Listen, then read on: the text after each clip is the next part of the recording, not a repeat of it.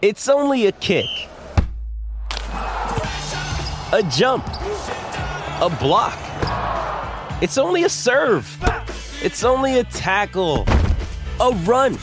It's only for the fans. After all, it's only pressure. You got this. Adidas.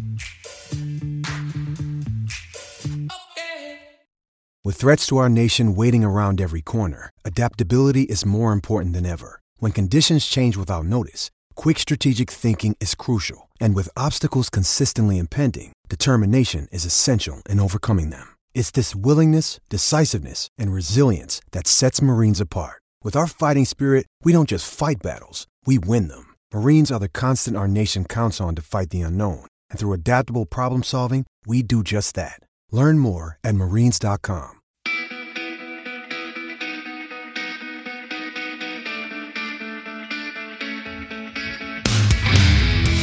You're listening to the Sticks in the Six podcast. Here are your co-hosts, Andrew Forbes, Peter Barricchini, and Alex Hobson. Good morning, everyone, and welcome back to Sticks in the Six podcast, episode 119, brought to you by the fine folks at the Indie Ale House and our friends over at VSN Podcast Network. I'm joined here with my co-hosts, Peter and Alex. How you doing this morning, boys? Peter, after you. Oh, after you. After you. Oh, after. Okay. All right. I'm doing good. You know what? I'm honestly just at the point of the season where I'm ready for playoffs. I'm so some playoff hockey. Yeah, sick of talking about regular season games and freaking out over losses and freaking out over wins. This is always the time of the season where I start focusing more on like important things that are going to happen during the season and the playoffs instead of just going on a day by day, game to game basis. Like right now, I'm looking forward to Ryan O'Reilly coming back, and then after that, Matthew Nice potentially, and then the playoffs. Everything in between, I don't care about. So I guess you asked me how I was doing, not what my thoughts were on the state of the Leafs, but you can kind of put those two together, I guess, because I haven't had a really eventful week. So there you go. Beautiful. Peter, how you doing, buddy? Kind of the same like Alex. 10 more games. 10 more games, baby. That's all it is. And then playoffs are around the corner. It's really exciting right now. But yeah, I'm doing good. And, you know me with my music, and Alex can relate to this too. But like anytime, like right now, especially whenever there's a new Linkin Park track coming out from like the Meteora 20th anniversary, I'm going to be listening to that nonstop. Lost was on repeat, and now Fighting Myself is that next track right now. And again, we talk about I can't remember. I think it was like this past week or the week before where it was like the anniversary of Chester Bennington's death. And now it's like hearing his voice, hearing the new song come out, like the anniversary, it still hits home. Like I'm still in disbelief about that. But you know what? The music is alive and well for a reason. So if you need to check out Fighting for Myself, do it, because it is like literally shades of like Lying from You. Takes me back to my childhood. I think Linkin Park was one of those albums I'd listen to as I was falling asleep. I had this big ass boombox in my room, and I just listened to it. Like it'll actually, you guys will think I'm crazy, but I'd have like Linkin Park one night, the next night it'd be like Tupac's greatest hits. I was all over the place. Little Conway Twitty thrown in there, a little mix of Conway Twitty. Just picturing 15-year-old Forbes just slamming Busch Lights in his room, listening to Conway Twitty. probably whatever was in the fridge, right? But did you also do the Family Guy thing with Peter Griffin, ladies and gentlemen, Mr. Conway Twitty? 4-minute cutscene. No, but I'll tell you what though. My dad actually had to buy me a copy of the greatest hits, Conway Twitty's greatest hits, because he had it upstairs in his little repertoire there, and every once in a while it'd go missing because I'd take it down to my room and I'd be listening to Conway Twitty. So eventually they just got me my own copy of the album, and those go back to my country days. So Peter, the best is when they make that joke at the end where on the episode where they're all in heaven visiting God, and then right as they're about to leave, God's like, "Hey, by the way, Conway Twitty says cut it out. Just write a joke." I remember that. I remember that one. So good. Well, boys, like you mentioned, playoff hockey is just around the corner. And I think I do agree with you. I think it's time that, we're just ready for like the regular season. I think with the Leafs right now, we know what we're expecting in the first round. We know that, it's going to be against Tampa Bay. It's just about, home ice advantage. And I think that makes it a little bit tougher to kind of tune into the rest of the regular season, because you just want to get going. You want that revenge after last season. You want to get back at it and see what the Leafs can bring this time around. But obviously, before we get into our Leaf talk, a little news from around the league. And I do want to shout out the London Knights on this episode, because it was win number 900 for Dale Hunter last night. And such a big milestone for a guy who's done it for so long and really coached some incredible first round talent when it comes to the NHL. And I give him a shout out because I took my son to his first hockey game the other day. Well, I shouldn't say the other day. It was a couple weeks ago, and got him his first London Knights jersey and threw it back to the old Spider Knight. Oh, that is phenomenal. Lovely. So that's Oakley's little jersey. Hopefully we'll get him to a playoff game at some point. See the Knights pull it off. But yeah, shout out not to a Fanatics jersey though. Yeah. No, yeah. That's a conversation we can have a little bit later. But hopefully the quality steps up when it comes to Fanatics. Yeah. But I want to talk to you guys about Pekka Rinne in Nashville, and I believe it was yesterday his statue was unveiled outside of Bridgestone Arena. And if you've been to Nashville, beautiful area when it comes to their arena and where it's situated in the city. But the whole statue conversation, I know we've kind of had it before, but I want to get your take on it again now that Pekka Rinne is forever enshrined outside of Bridgestone Arena. Alex, I'll throw it to you first. What are your thoughts on a guy like Pekka Rinne, who, I mean, he was with the organization his entire career. Really was a cornerstone of that organization when they were really coming up. But your thoughts on a guy like Pekka Rinne getting a statue outside of Bridgestone?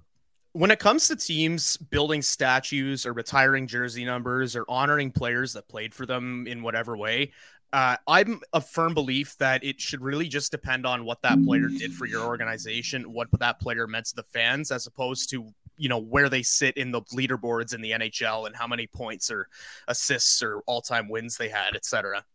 Like, for example, I see a lot of people rip on the Ottawa Senators for retiring Chris Neal's jersey number. And, every Senators fan I talk to talks about how amazing Neal was and how much of a fan favorite he was. And I know how much of a fan favorite he was, but to be a Sens fan during that time, sure, Neal may have only been a third line forward, maybe at his best, but he was a fan favorite and the team loved him. The fans loved him. And, if everybody around Ottawa is in favor of retiring Neal's jersey number and giving him a ceremony, then no one else should have any gripes about it. And I think I feel the same way about Pekka Rinne and the Predators. I mean, you can go and say, he never won a cup for the Preds, or, I don't know. That's really the only gripe you can make for him at this point, because he did everything else.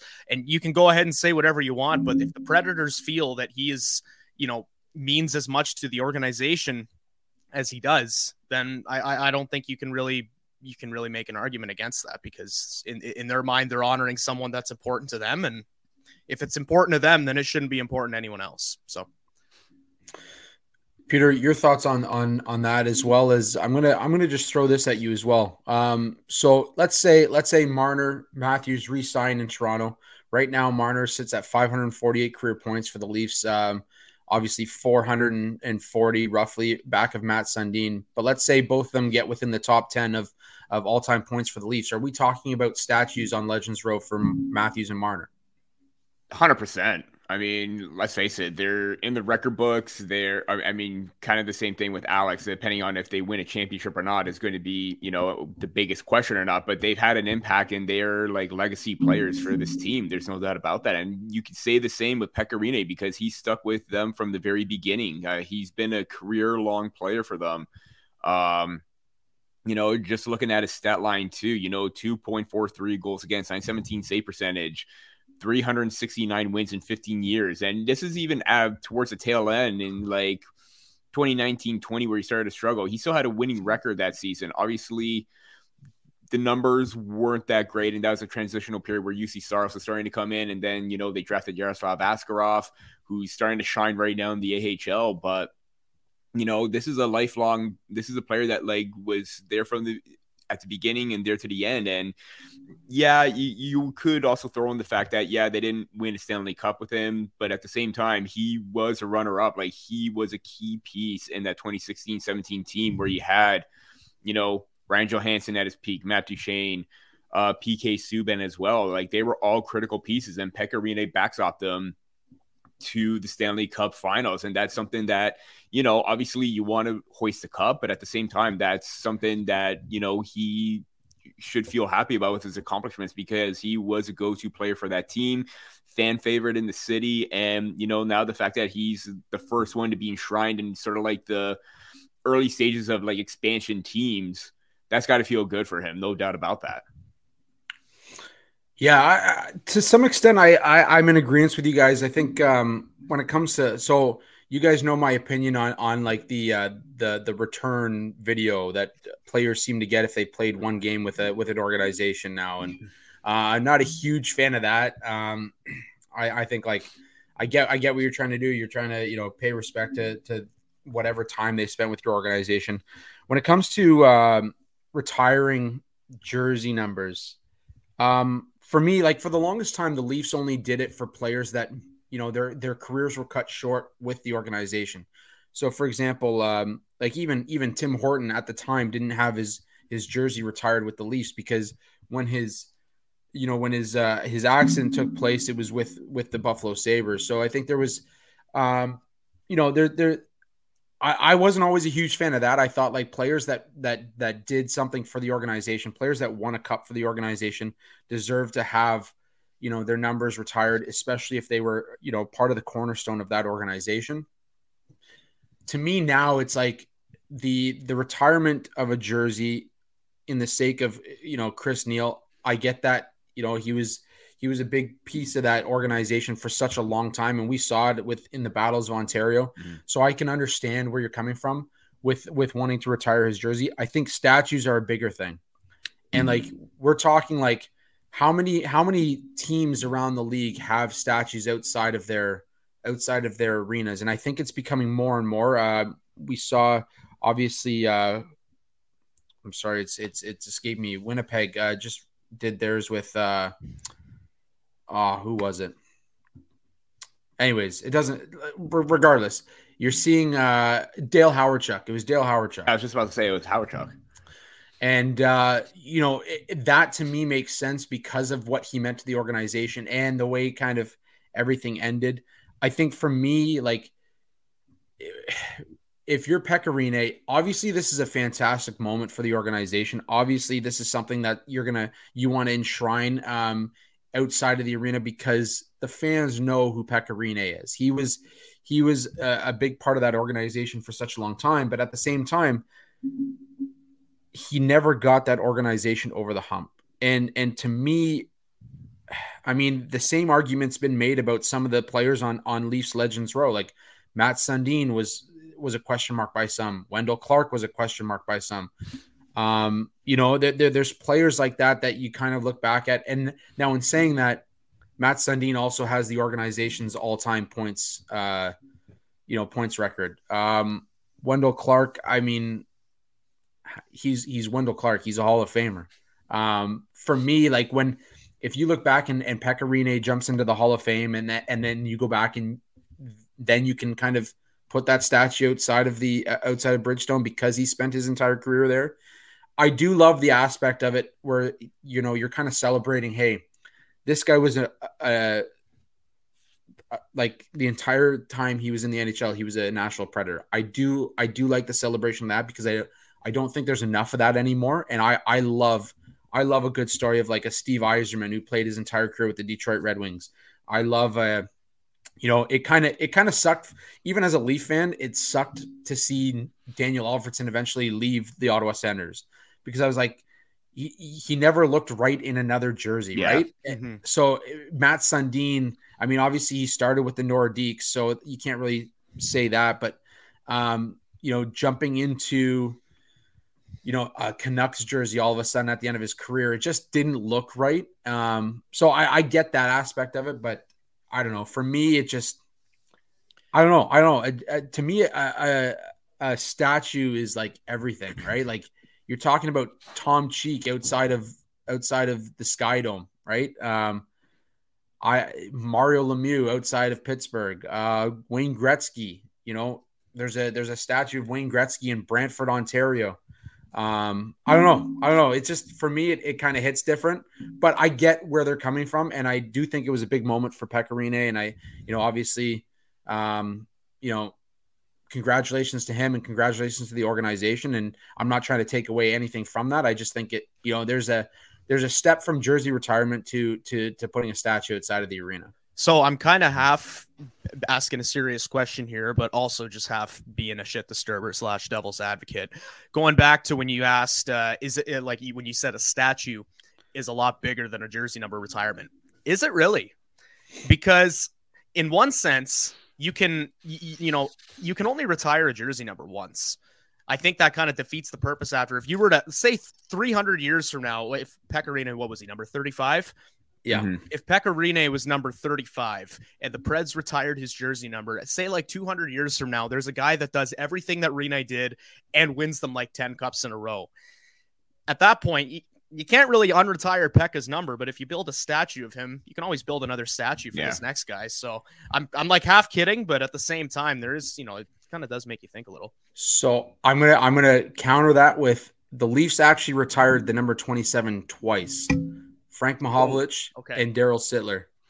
So they have retired twice, and I believe the New York Yankees actually retired the same number twice as well for two separate players. And that brings me back to eventually, if you retire enough numbers, eventually your organization is going to either have to go to 3 digits or you're going to have to start playing with retired numbers. So, and that, I mean, it's kind of counteractive. When did they retire Sittler's and Mahovlich's number 27? The same time. Okay. So it was at the same time. They did retire at the same time because that was when Shanahan came in and they transitioned from these honored numbers to fully retiring numbers. Them. That's why JVR changed from JVR changed. That's right. 25 to 21 too. Wait, was he 25? And I believe Nylander. He was 21 to 25. Sorry, because of Salming. That's why. Yeah. So I mean, I do get the argument, and I agree with you. I do. My thought process with retiring numbers, and you guys know I'm a stickler when it comes to the Hall of Fame as well. I think it's very the Hall of Fame can be very saturated at times, but I think eventually, if you retire enough numbers as an organization, you're going to have to recycle these numbers because you're not going to go all of a sudden a player's wearing number 100, right? Like it just it just doesn't make sense. So, but anyways, 7-1. Yeah, exactly.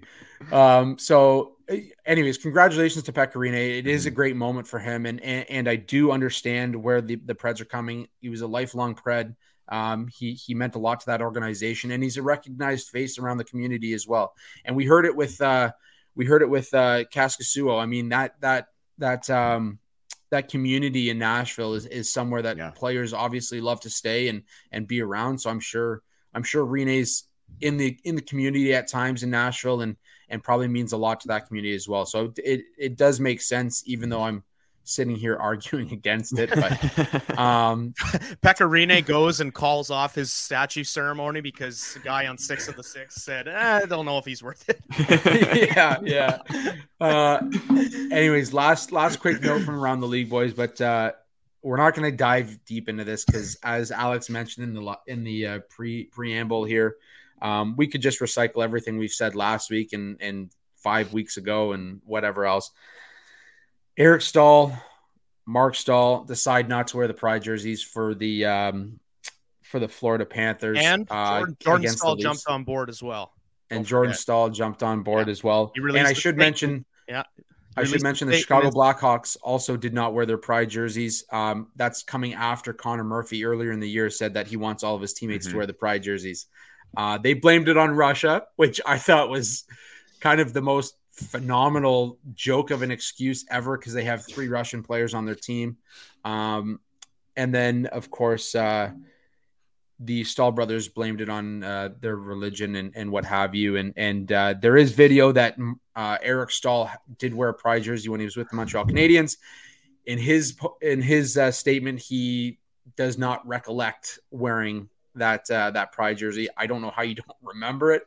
Maybe he just didn't want to remember his days in Montreal. I don't know. But I don't know if you guys want to add anything to this shit show, but yeah, I love the idea that God was okay with it when he wore the Pride jersey 2 years ago, but he's not okay with it now.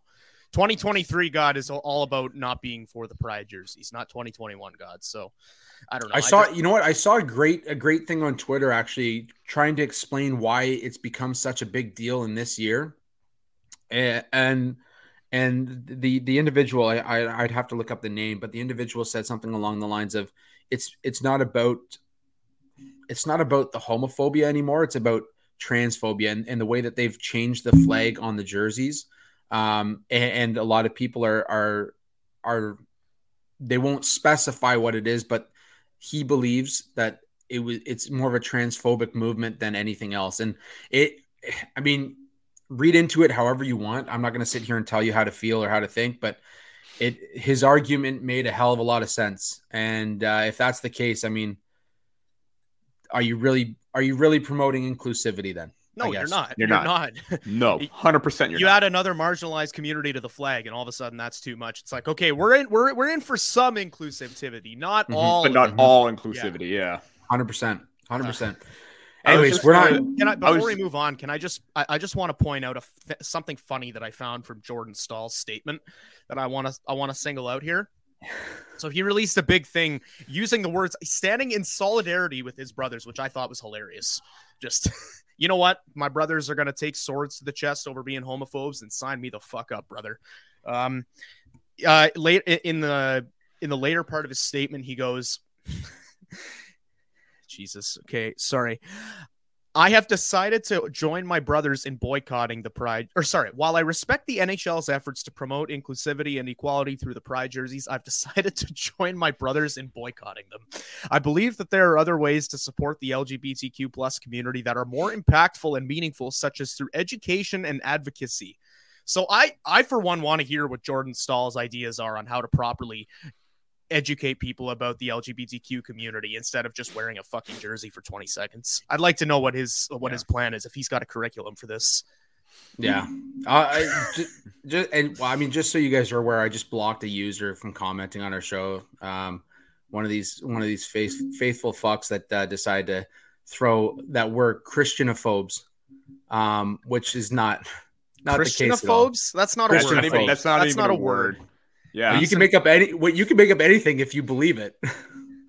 Yeah, I'm just gonna throw out, even like when that happened, Mike Stevens from the Hockey News just went on an absolute bender on like just making jokes about Mark and Eric Stahl about the whole thing, because the first goal Matthew scored, he's just like, Jesus told me he thinks Mark Stahl's net front coverage on that goal looked like shit.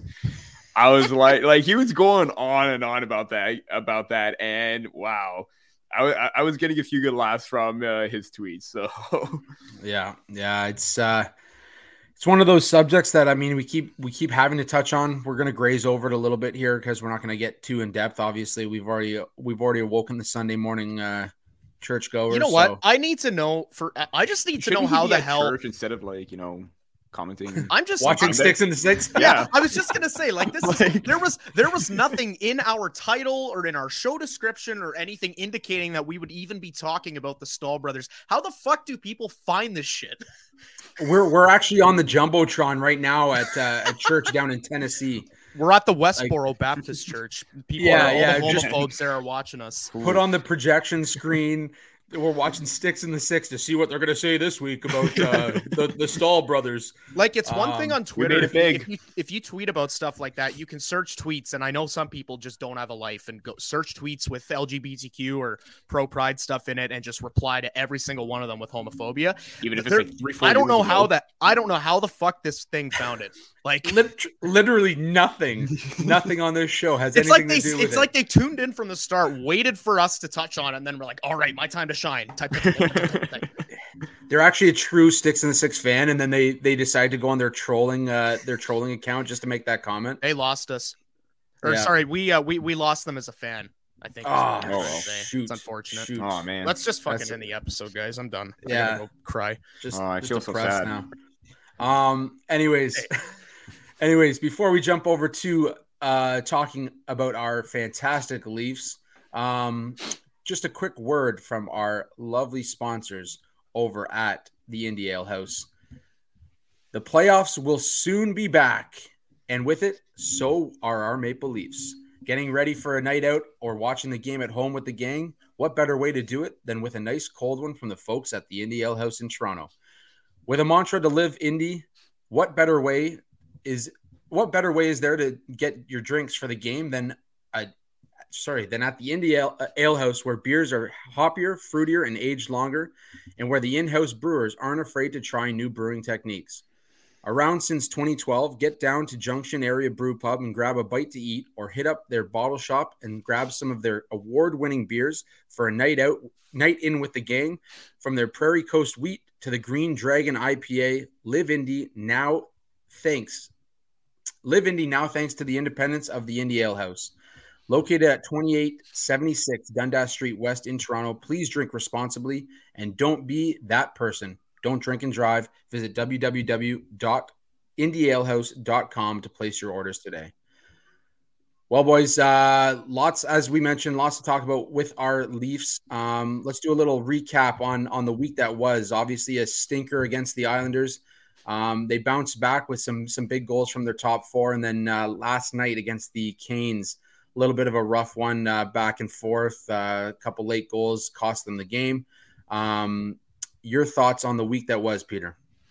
I'm not even going to touch the Islanders game. I'm just going to leave that, burn the tape. That didn't exist, although you probably should watch it. But then again, that served as a good wake-up call for them, and they bounced back really great against the Florida Panthers. And, you just mentioned the Stars coming out. They actually got their first 5-on-3. Holy shit.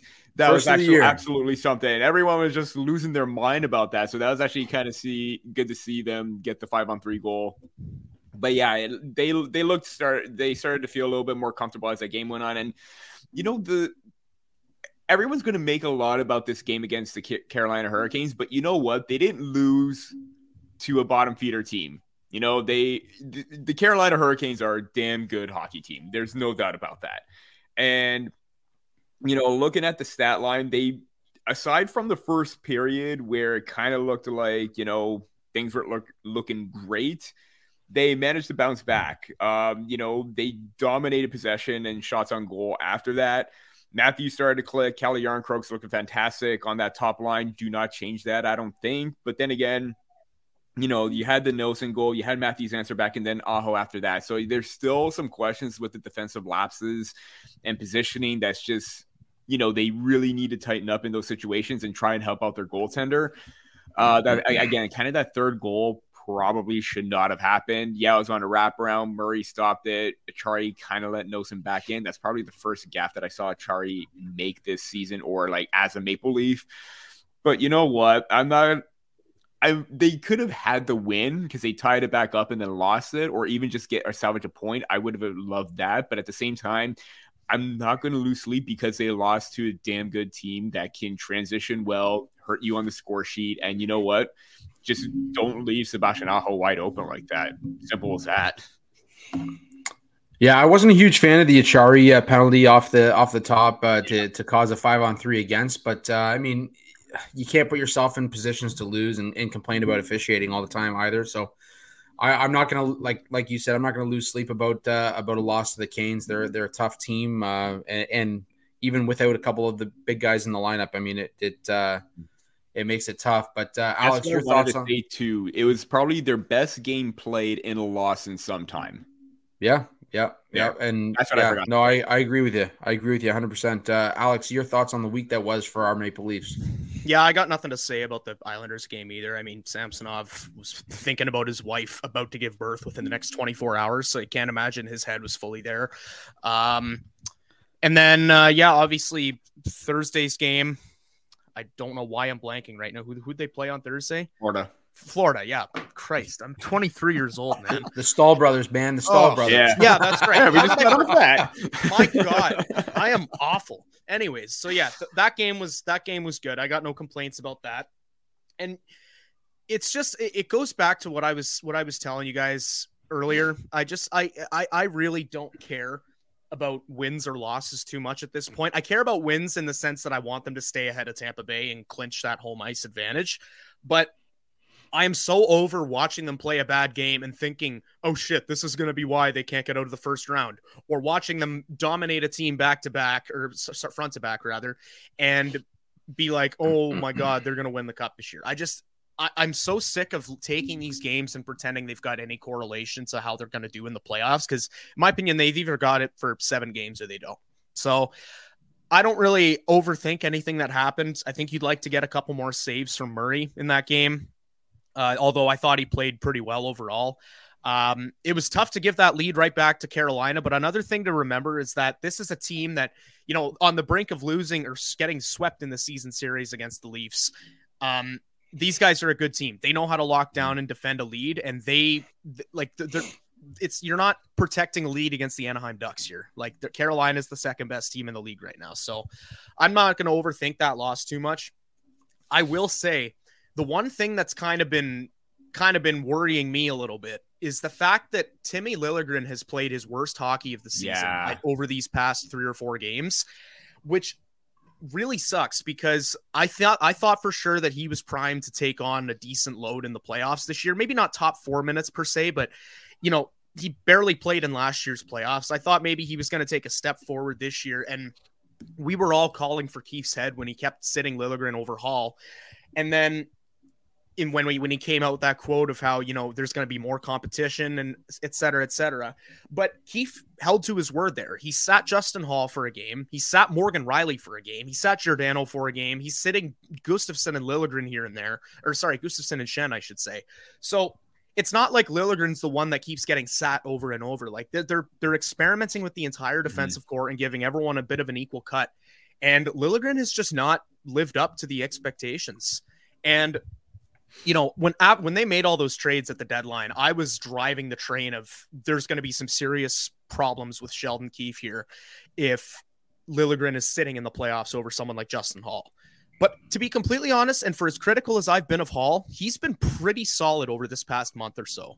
Yeah. Like, he's made his mistakes here and there. He still has his brain blunders where he's out of positioning, etc. But I mean, I got no problems with the way that he's played. And it's getting to a point where if the Leafs opted to go with Hall and Schenn on the right side in the playoffs instead of Liljegren, it would be disappointing, but I really can't say that I'd be surprised by it or blame Sheldon Keefe for it, because Liljegren his head just hasn't been there on a lot of plays. He's been whiffing on simple passes and breakouts, and it's led to some goals against, just like last night.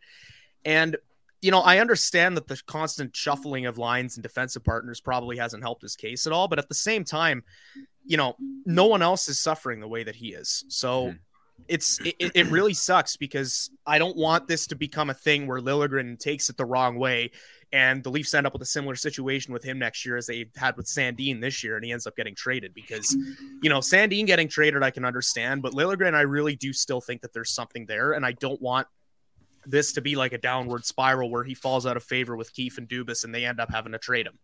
And maybe I'm supremely overthinking this just because of a bad couple of games, but it is disappointing to see his worst hockey of the season come over these past few games. And I hope that he turns it around, but at this point, I think it's looking more and more likely by the day that we're going to see a defensive core of Brody, McCabe, Riley, Schenn, Gio, and Hall. I really think that that's what the Leafs are going to be looking at against Tampa Bay.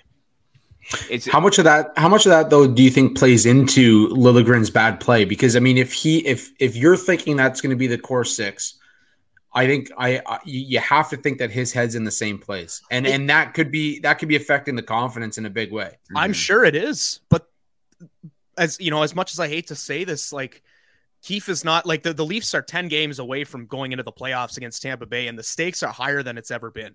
So for as much as it sucks for Liljegren, if his head's not there and if that's messing with his confidence that he might not be guaranteed a spot in the playoffs, I mean, what can you do about that at this point? You need to have 6 guys in there who are ready to show up and ready to play their best hockey. And Liljegren, if he can't give Keefe and his coaching staff full confidence that he's going to have it for the playoffs, then there's nothing you can really do about that. You just hope that he learns from the experience and hope that he turns it around these next 10 games and keeps the competition fresh. But I'm really thinking that once Ryan O'Reilly gets back, and it looks like he's on the cusp of returning, I think at that point we're going to stop seeing this constant rotation of lines and partners, and I think we're going to see Keefe really start to set his playoff lines. So I don't know. Time's running out for Timmy, guys.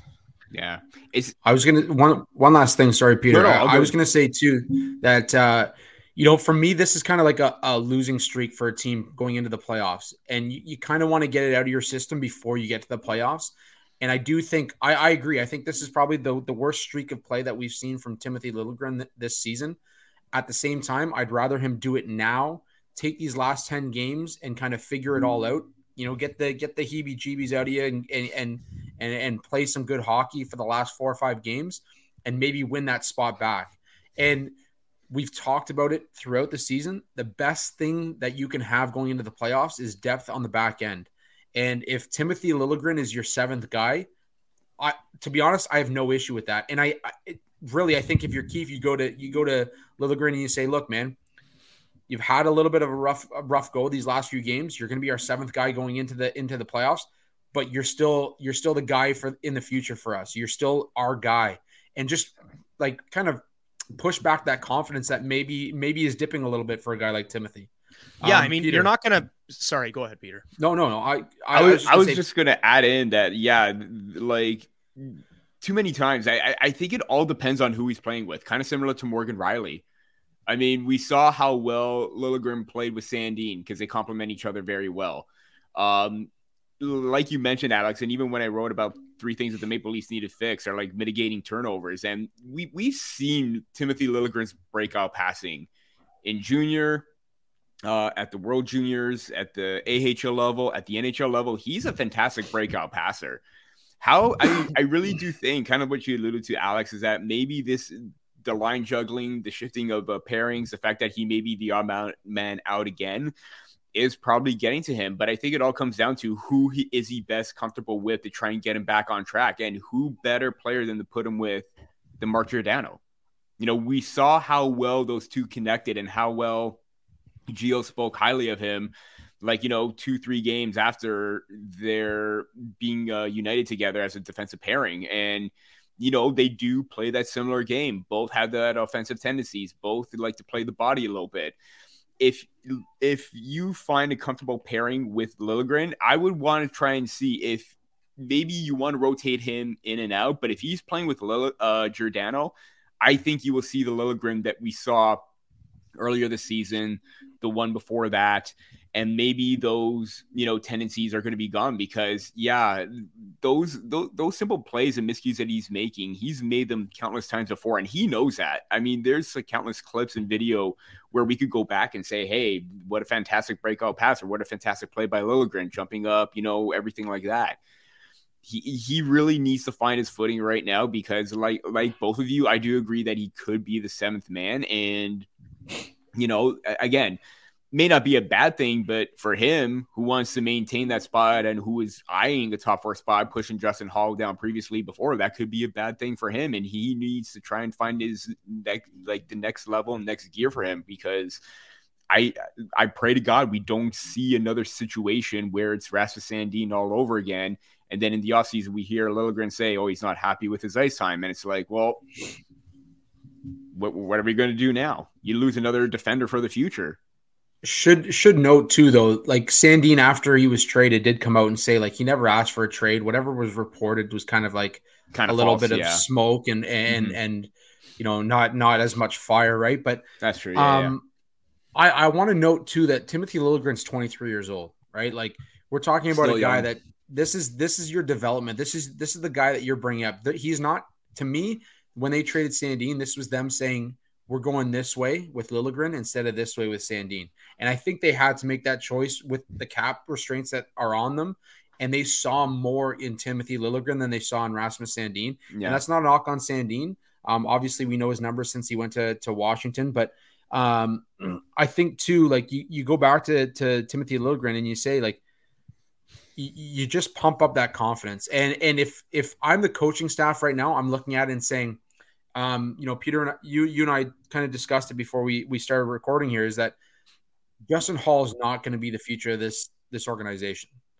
And We have seen the blunders throughout the season. So there is a chance that you rotate the two in and out of the lineup as your 5 or 6 guy throughout the playoffs. And it won't create too much turmoil when it comes to the chemistry of the lineup. I really do believe, like, if you move, let's say your fourth line right winger in and out of the lineup in the playoffs, you're not affecting the chemistry to the same point as if, like, okay, we're gonna throw the second and third line into the blender and see what happens. It's a little bit of a different story, but on that bottom pairing, if you throw Liljegren in and he sits, like, let's say he sits game 1 and 2, Leafs split it 1-1, you're going into game 3 tied in the series, and you throw Liljegren in instead of Justin Hall, I don't think it's going to affect you. In fact, I think it might give you that little bit of a boost that you need, maybe because Liljegren says, okay, this is my chance to shine. So there's a lot of storylines that can come out of this. Again, I think if you go in with him as your 7th, you're not in a bad spot at all. Mm-hmm. Anyways, Samsonov, I want to talk about goaltending. We obviously Samsonov's been out a little bit the last couple games with the birth of his child. He's not 100%. Congratulations to the Samsonovs. First off, adding another addition to the family is always a fun experience. But let's start with Matt Murray, because his play of late, I mean, he has this great game in Florida, kind of comes back, and it's, a little hit and miss against Carolina. Again, we talk about Carolina being such a great team. They didn't have Svechnikov. They were missing some pieces, and he didn't look as maybe confident or as what's the word? As maybe focused as he has in past outings. But Peter, let's throw it to you first. Your thoughts on Matt Murray and his play of late. Obviously, we all agree that Samsonov is going to be your starter going into the playoffs. But should the Leafs kind of give him a little bit of rest and let Samsonov kind of string one out for the last 10 games here? Oh, absolutely. I mean, if you really want to go in with one goaltender set in mind as a starter, then yeah, you got to go Sammy. There's no doubt about that. But I really haven't. Obviously, yeah, you get some questions and doubts about Murray's play, how, like, he has let in some easy goals. And let's face it, some of those goals should not have gone in. I mean, I previously talked about the Stefan Nezin goal where, puck's on the line, he's trying to keep it out, and then, kind of just lets it back in. But then again, kind of Achari on the same play didn't quite tie up Nezin as well. But I mean, I actually haven't been that disappointed in Murray's play, because he has given his team a chance to play. In case in point, the Ottawa game where, they were up 4-2, team kind of collapses, and then he has that stellar, like, overtime and shootout where he's still giving his team that chance to win. And, that's kind of important. I thought that was like that could have served as a good turning point for him. But yeah, even Keith said post game, and even Alex said that, probably should have had maybe one or two make a stop here and there.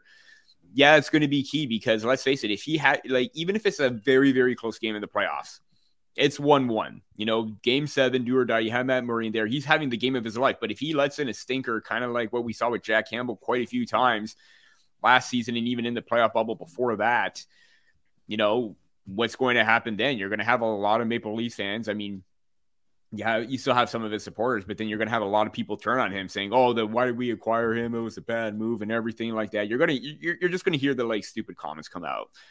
But he does need to dial it in. He does need to refocus, and I think maybe taking some time off here and there would be great. But then again, how are you going to adjust to the schedule or the playoffs? Because, Alex, I don't mean to jump in on here. I know you're writing something about that, but Samsonov is good at home. Murray, it has been better on the road.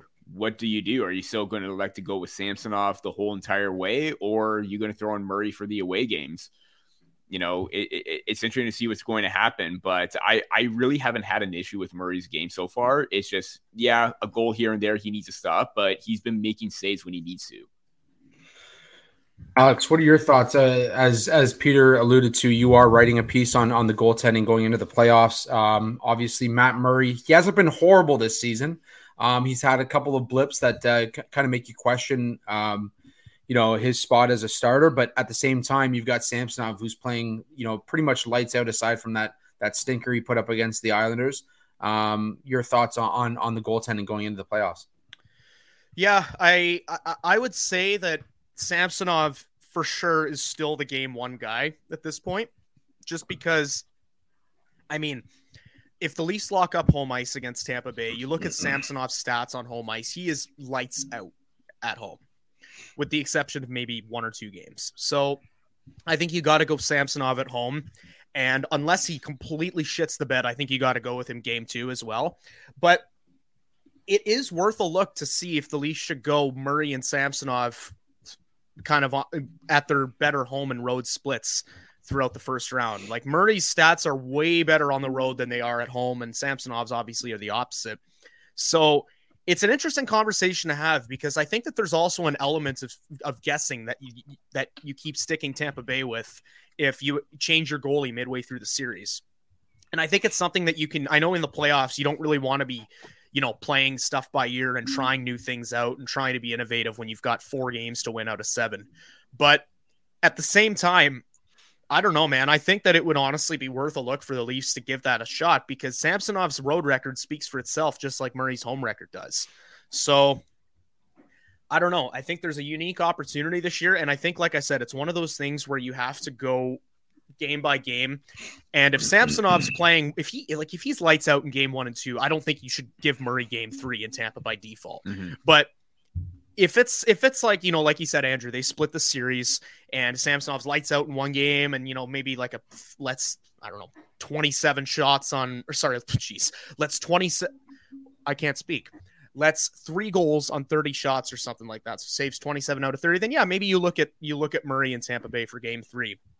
But it would be interesting because, I don't think that the Leafs should be giving Matt Murray that start in game 1, or just giving him starts based on what he did with Pittsburgh in 2016 and 2017. That's a long time ago, even if it feels like a couple years ago. So I think that, but at the same time, even though you shouldn't be banking his success this year on that, I also think that there is a reason that he won those cups and he played in those games. I think he's still got that big game ability, and I wouldn't be totally against him getting a game in the playoffs, but I do think that before anything else, they have to, they really just have to make sure that Samsonov is probably starting game 1 because of the way that he's been playing lately. And beyond that, I think you got to roll with the hot hand, but also keep those splits in mind, because it'd be worth a try. Yeah, it's funny. I think, going into the season, we had all this speculation about who was going to be the starter and who's going to finish the season as the starter. And it was kind of, I think the Leafs were kind of hoping that the goaltenders made it difficult on them as well. Now we're sitting here kind of discussing who's going to be game 1 starter. I think, as you mentioned, I think Samsonov stays the game 1 starter, but there's certainly a question mark around what to do when it comes to the playoffs because of that home and away record and how it's going to play out. And as you mentioned, you don't want to tinker too much, but at the same time, I think, there's going to come a point where, maybe there's a bad goal let in and the conversation is going to be had. That said, I do believe that they're going to go with Samsonov.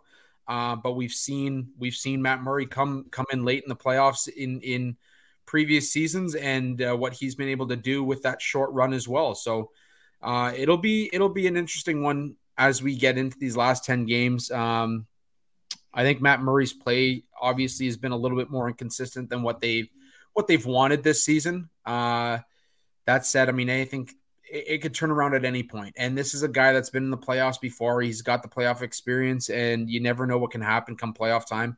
And that's why we always talk about how, it's great to succeed in the regular season, but you want to see what they can do, once the games count. And it'll be interesting to see what the Leafs do with that. But jumping over to Samsonov for a second here, I want to talk about his next contract. And I know it might be a little bit early to get in that conversation, but the conversation has to be had. This guy was on a prove-it deal this season. From the outside looking in, he's done exactly that. He's proven that he can be a starter in this league behind a pretty solid defense. At the same time, he's proven he can be a personality within an organization that, does get a lot of media criticism throughout the year. Alex, is Samsonov, knowing kind of where the cap is going and what the Leafs have and who they need to bring back and who they need to sign and look at signing new contracts, has Samsonov maybe played himself out of a job in Toronto next season? I don't think so. Honestly, I get to a point. I think the Leafs get to a point where they look at the contracts and the people that they have to re-sign. Obviously, Bunting's on the table for this year. You've got the possibility of O'Reilly coming back. You've got your other UFAs there. I think that there's just so many forwards that need contracts this year. I think that the Leafs would be smarter to part with some of those forwards rather than parting with the goalie that got him through a lot of this year. And the one benefit that I think that they have is obviously if Samsonov keeps this up, and I think I'm kind of jumping from point to point here, but I think another thing to remember here is that what Samsonov commands on his next contract depends largely on what happens in the playoffs this year and what his role is. So it's kind of hard to have any conversations about what kind of contract you'd be looking at. I would say that it's somewhere in between what Ville Husso got for Detroit this past year and what Campbell got in Edmonton, because he's played more games than Husso, but this year would have really been the only one where he's kind of proven himself to be a good starter. So having said that, Samsonov was drafted in the first round of the 2015 draft, and goalies don't often go in the first round. And when you look at the goalies that have gone in the first round, a good chunk of them are good goalies. See, you got Jake Ottinger. You've got Spencer Knight, who obviously he's in the player assistance program right now. So it's not something, he's not really a good comparison to make, but I think his potential is absolutely still there. And you look at the goalies that have been going in the first round, and Samsonov, I think, has potential to be an elite goalie and has potential to be one of the better goalies in the league. I just think that he fell out of favor with the Capitals, and maybe he's rejuvenated his game now in Toronto. And if that's the case, and I think these next couple weeks and months are going to be telling, I don't think the Leafs should let him go. He's only 25, 26 years old, and he's still he's not even in his prime yet. And if you can get a guy like him locked up, that's your goalie for the next 4 or 5 years, unless he completely tailspins, which, I wouldn't put it past that to happen because it's the Leafs. But at the same time, I don't know what your goaltending option is for next year if you part with Samsonov after this year. Do you bring back Murray and make him the full-time starter with Wall as your backup, or do you go after someone else in free agency? Do you go after someone in a trade? I think that if you have the money to bring back Samsonov, and I can't imagine he's going to ask for some ridiculous number. I think that if you're the Leafs, you have to try and get him back on an extension, even if it's just for 3 or 4 years, because he's looking like one of the best goalie options they've had in years now. And he's young and he's in his prime. Like you said, he was on a prove it deal. He's definitely proven it. I think that you got to look at all the success he's given you this year, and who knows, that could turn into more depending on how they do in the playoffs. And at that point, I think you got to bring him back because he's one of the best goalies you've had in a while. Peter, given hopefully that Edmonton doesn't buy out Campbell and go out and spend $6 million on Samsonov, what are your thoughts on bringing a guy like Samsonov back? Obviously, like I mentioned, when it comes to handling the media, I think he's done his part in doing that as well in Toronto. Your thoughts on bringing a guy like him back? It has to be at your top of the priority list if you're Kyle Dubas right now. There's no doubt about that. Again, like we talked about the inconsistency with the Matt Murray's play. Samsonov, even with some away games, even though Samsonov's numbers haven't been great, he has made stellar saves at certain points. Like case in point, that New Jersey Devil game where Matthews scores the game winner with 2-3 minutes remaining. I thought Samsonov was really great in that game. Yeah. Stinker here and there, but you know what? He made timely saves. He kept his team in it. But based on the contract, I kind of agree with Alex. If you're looking anywhere between 4.5 or 5 million, I would not hesitate to sign him to that deal. That is the ideal figure, because if you look at what Anderson signed with the Maple Leafs when he first came over, I can't remember the age that he signed it. He was probably around the same age as Samsonov, 26, 27. Signed 5 years, 5 mil. Looked great for that time. And then again, the team in front of Anderson wasn't that great, and he had a heavy workload. That workload is kind of been alleviated off the goaltender's shoulders, especially in Samsonov's case. Jack Campbell, the $5 million that he earned this year was not very great based on the very, very small sample. And we're starting to see that right now. And Husso signed 4.75. That to me, out of all three of those contracts, I think you would have the most value out of that with Samsonov, because you would have him for another, 4 seasons before he hits 30, one more year before he gets to after he gets to the 30 mark. And then you could try and take it from there. Where do you want to go with his play? If you sign him to a 5-year, $4.55 million deal, I think that might be the sweet spot of where you may want to try and get him in, because unless you want to try and re-sign him for one more year of RFA control to try and say, hey, you're on a prove-it deal, we want to see more consistency, I don't think that's going to work out. I think they know what they have right now. So if you're able to sign him right now, you may have to burn off 1 year of RFA, but it'll still take him quite some time until he's 30, 31. I think that'll be an ideal situation, because then you can evaluate. At that age, goaltenders tend to try and start to dip off. But at the same time, if he's continuing to take the steps in his development and work hard and take the steps that he's doing so far, why not extend him right now? I think that's going to be very ideal for the Maple Leafs, if they can try and get him under contract sooner rather than later. Yeah, Alex, I like your idea of kind of giving up on a couple of forwards to make sure that you solidify your goaltending. For me, when I look at the Leafs, I look at, you need to get yourself through to a point where you can bring up one of the goaltenders that you've drafted and developed. And I think right now Akhtiamov is kind of top of my list is as a guy that I'm watching in terms of overall organizational development. I think if you sign Samsonov to, like you said, that kind of 2-3 year deal, all of a sudden you're looking at some of these organizational goaltenders coming up and getting an opportunity to really showcase what they have within the Leafs organization as well. You talk about Petrozelli. He had a decent start to the year. Obviously, Joseph Walls has had a good run as well for the Marlies. Dennis Hildeby, throw him out there too. Dennis Hildeby, I've written about him a couple times this season as well. But like I said, I'm really high on this Akhtiamov kid overseas, and I'd love to see him get a shot with the Leafs at some point.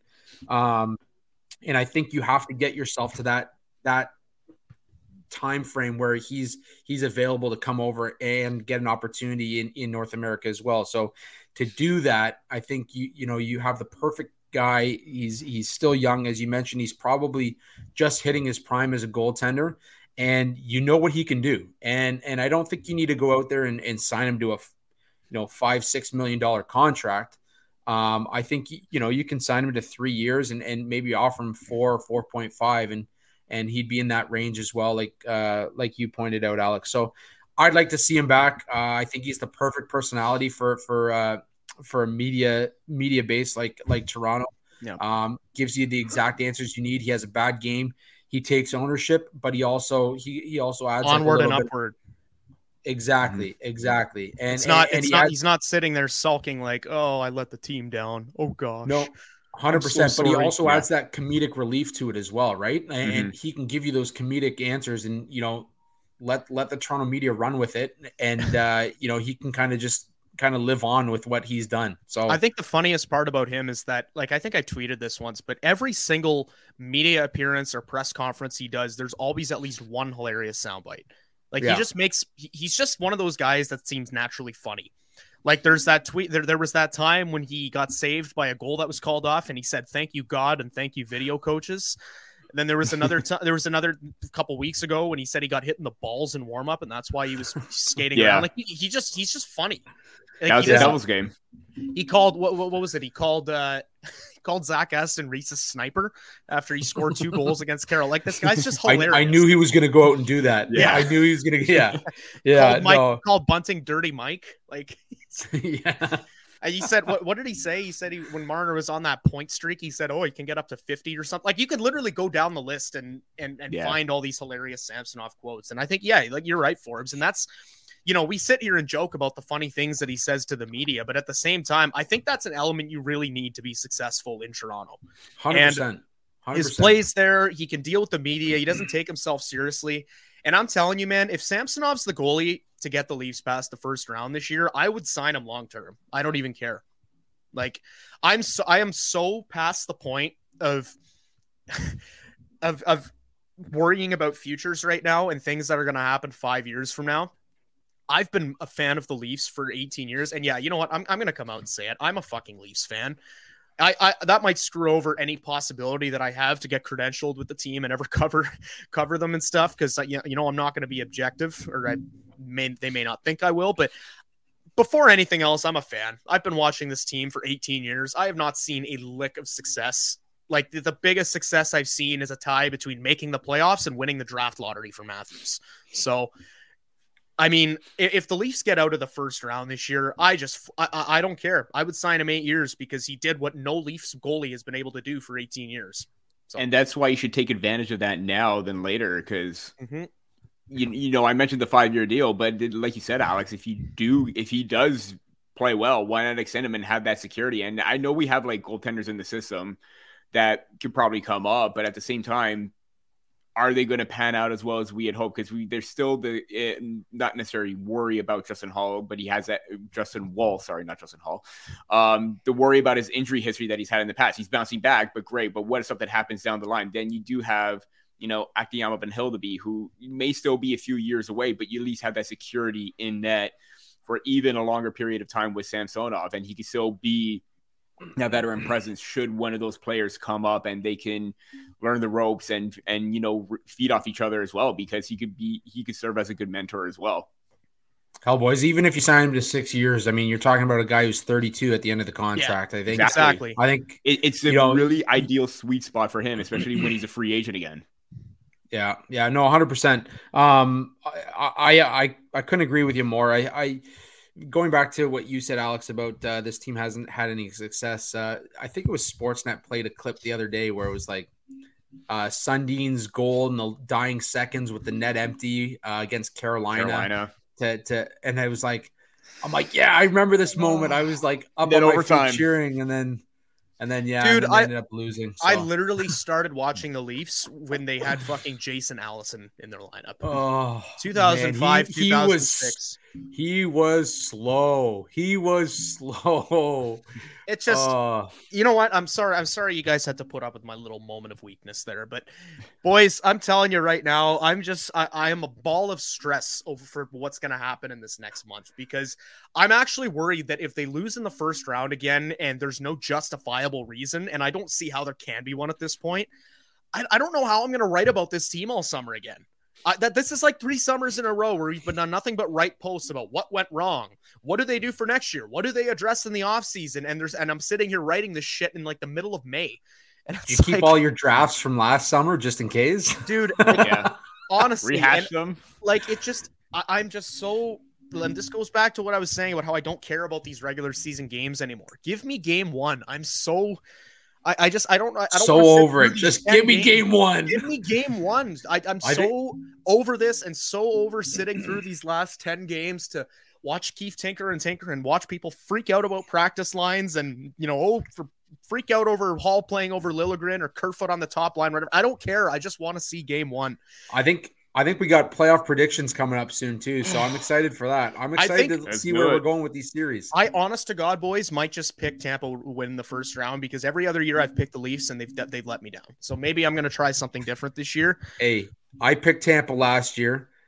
I picked Toronto last year because I said every round that Tampa was going to be tired from their 2 cup runs, and guess what? They shoved it down my hoop. Fuck. Yeah, man. At some point, they're going to have to break. Like, do you guys remember that goal last night where the goal that Matthews scored right before Carolina took it right back? Did you see Bunting's reaction jumping up and down? He looked like the Leafs just won around there. And I saw that, and it's almost like I saw a little vision of what I could witness in 4 weeks' time. But I'm just, I'm tired, boys. I'm tired. I'm really, really tired. All right. Let's jump over the Riley getting a break. I don't want to talk about load management. I just want to talk about Matthews as our last hockey point of this episode, boys. But Auston Matthews looked good last night. He's looked good for the last few games. He looks like he's back. He's talked about his hand injury and how it's affected his season. When McDavid scored his 60th, all Edmonton Oilers fans could do was focus on the fact that he did it 1 game faster than Auston Matthews. And I want to get your guys' opinion on Auston Matthews. Is this guy back just in time for the playoffs? Peter, let's throw it to you first. Oh, hell yeah, he is. Honestly, like, ever since that he scored that goal against the New Jersey Devils, I thought we noticed that, and even when the news came out that he was like dealing with something with his wrist, he like, it seemed like he was slowly getting back to like peak, 60 goal scorer from last season. Obviously, he's not going to hit that mark, but you know what? 36 goals in what is a down season is still going to possibly surpass the 37 that he had. And even then, he lost a lot of time to injury that season in his second season. So whatever. You could say, oh, Matthews is washed up, not a good goal scorer anymore. Just shut up. But he is back. He definitely is. Like, he was buzzing every single moment he was on the ice last night. I think like before the second period was even done, he even had 11 shots on goal. What was the last time he hit double digits in shots on goal in one game? Obviously we're doing this live. I'll probably go back and try and see when he had double digits in shots on goal, but man, he was feeling it. And what better time than to feel it than right now during this stretch? Obviously that line with him and Marner and Yarncroke are clicking perfectly. Everyone else seems to be getting, finding their groove. Obviously, the fourth line has had their ups and downs, especially David Kampf lately, but not here talking about him. But Matthews alone, he is dialed in. I think every single year I've always mentioned that the team should take, the past playoff failures in the history of what happened the previous year and use that to their advantage right now.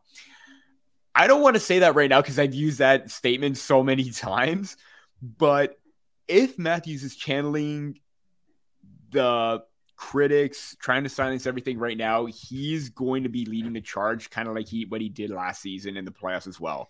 Obviously, 1 goal or 2 goals short of moving on to the next round, but if he's going to replicate this kind of success down the stretch and into the playoffs, yeah, he's definitely going to be an impactful player. That is definitely for sure.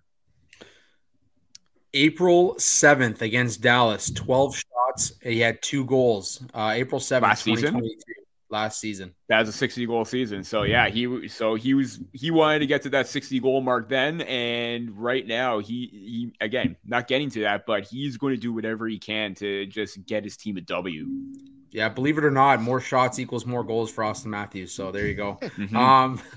Alex, your thoughts on Austin Matthews and what he's been able to do this season, not just offensively, but if you look at our little ticker there at the bottom, he's 5th on the team, active players when it comes to hits as well. So what he's done for this team, he's definitely been a valuable piece. Boys, I hate to nitpick something like this, but I will mention that looking at those Leafs hits leader, they are not factoring in Noel Acciari or Luke Schenn.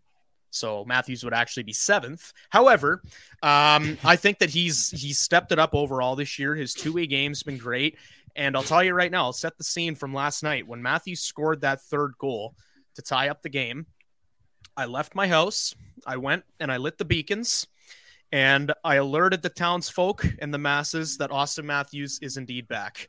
And then I went back home and it was 4-3 Carolina. So either way, point still stands. Austin Matthews is in fact back. And, for all the people that were like, I don't know, man, something's not right with Matthews. He's not good. You're right. He looked like he didn't have the same pizzazz as he had last year, but guy was over a point per game, over 30 goals.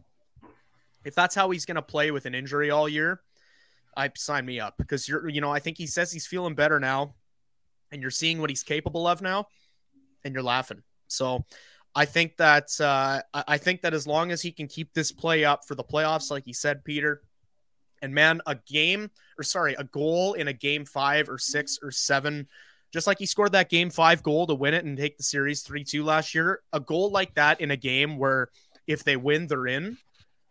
This guy is going to have his legend status cemented in Toronto, because at this point, the stakes of getting out of the first round are as high as they would be as if they were in the Cup final. So I just hope that we continue to see this version of Matthews.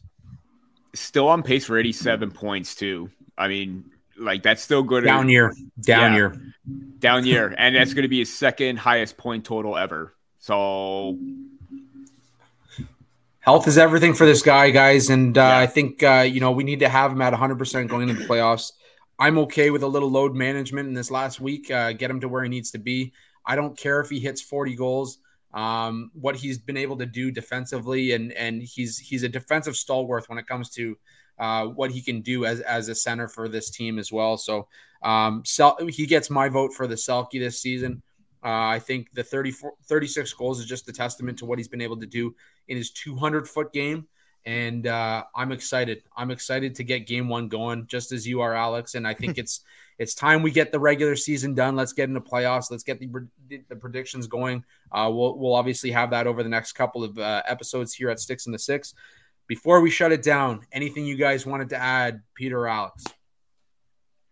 I've got nothing to add. I'm going to be coming out with that piece about Murray and Samsonov in the playoffs on Monday. So that's one thing to look forward to. And other than that, yeah, not much else to plug. Peter, anything you got, buddy? Probably working something in the works with the Leafs, but I'm also working, obviously, draft season is upon us. Getting my top 96 out right now, or working on it right now. I know the last one was a little bit wordy. I'm going to try and keep it down this time. But yeah, going along very well. Well, boys, I had a piece come out about Luke Schenn this morning, so check that out. A little breakup, a little time and space away from each other, and both parties came back revitalized, re-identified, and it's working out right now for the Leafs and Luke Schenn. So check that out as well at the Hockey Writers. As always, you can follow all of us on Twitter, myself at Andrew G. Forbes. You can follow Alex at A. Hobson Media, and you can follow Peter at P. Baracchini. You can follow the show at Sticks in the Six Pod. That's STIXINTHE 6IXPOD. Make sure you head over to the Sports Podcast group and vote for us as one of the finalists for the top hockey podcast of the year. Be sure to subscribe to our show below on YouTube. Check us out on any of the socials, TikTok, Instagram, any of those socials.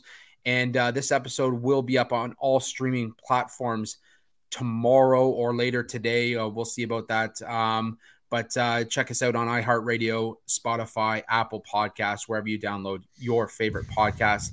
Until next week, boys, that's it for us here at Sticks in the Six. Next week, we'll be with you for episode 120 of the podcast.